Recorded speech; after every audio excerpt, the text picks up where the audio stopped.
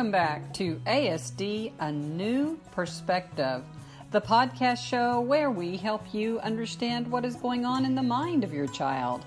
And we do encourage you that growth for your child is possible. I'm Kat Lee, and in today's podcast, Dr. Gutstein discusses one of the major obstacles for parents, the obstacle that really puts a stop to things.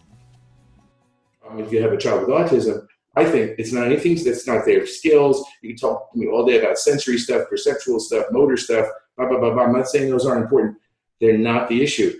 The main obstacle for your parent is that their child is not coming to you with that excitement, with that motivation to grow.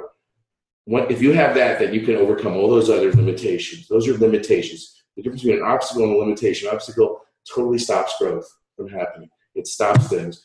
You're stuck. You can't move on. Limitations, you have to be more mindful. You have to be more thoughtful, right? Child has sensory issues, motor, this. And you have to be sometimes slow things down, right? But you can move forward with any limitation. You just have to be thoughtful about using your resources, right? But an obstacle means that you can't, that you're just stuck, that there's nothing you can do. And I think that for many people in the field of autism, parents, they get so caught up on those skills or on those other limitations that they ignore the major obstacle.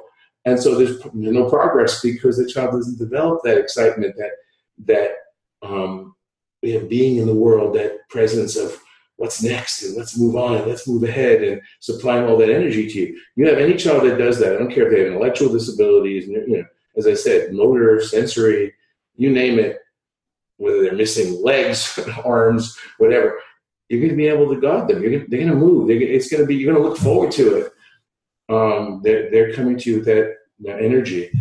I hope we can find a way to communicate that not just to our families and our consultants, but to our community. It just doesn't get discussed. I as well, and I know you know how I feel about labels like high functioning and low functioning because they really don't mean anything where our work is concerned. No, what it means to me is you have the motivation. Are you supplying that energy or not?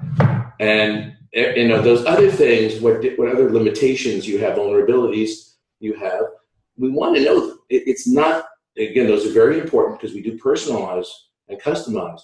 But if we don't develop that motivation, now if we ignore the limitations that you have, then you're not going to develop the motivation because we're going to set up an overwhelming environment. So there's a very strong interaction. But we have to see that the first goal is developing that intrinsic growth-seeking motivation, that comes before anything else.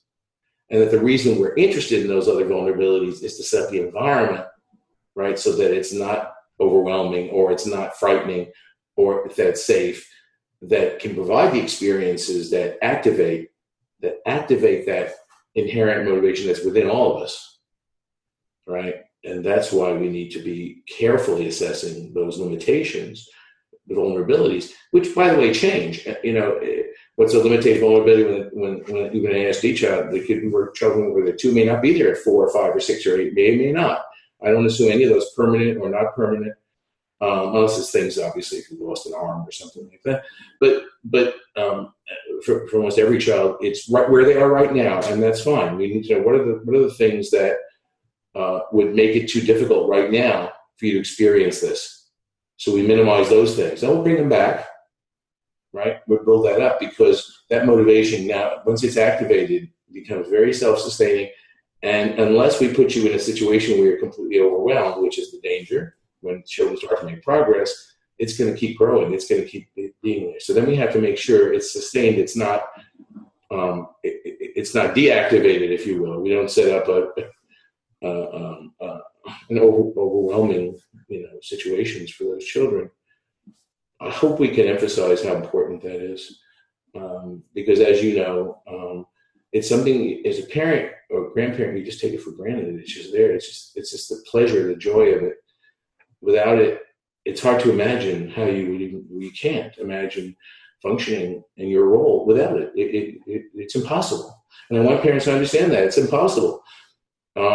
yeah, of course they're going to feel awful and crappy and incompetent because it's impossible. But the good news is that if we help you and you let us help you to focus on that first, the things are going to get very possible and very exciting. It's going to turn around, and rather than feeling impossible and overwhelming and stressful, it's going to feel exciting. And you're going to look forward to it and energizing for you too as a guide, not exhausting.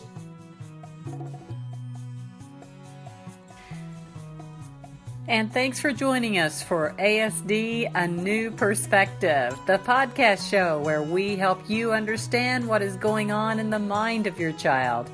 And we encourage you that growth for your child is possible. I'm Kat Lee.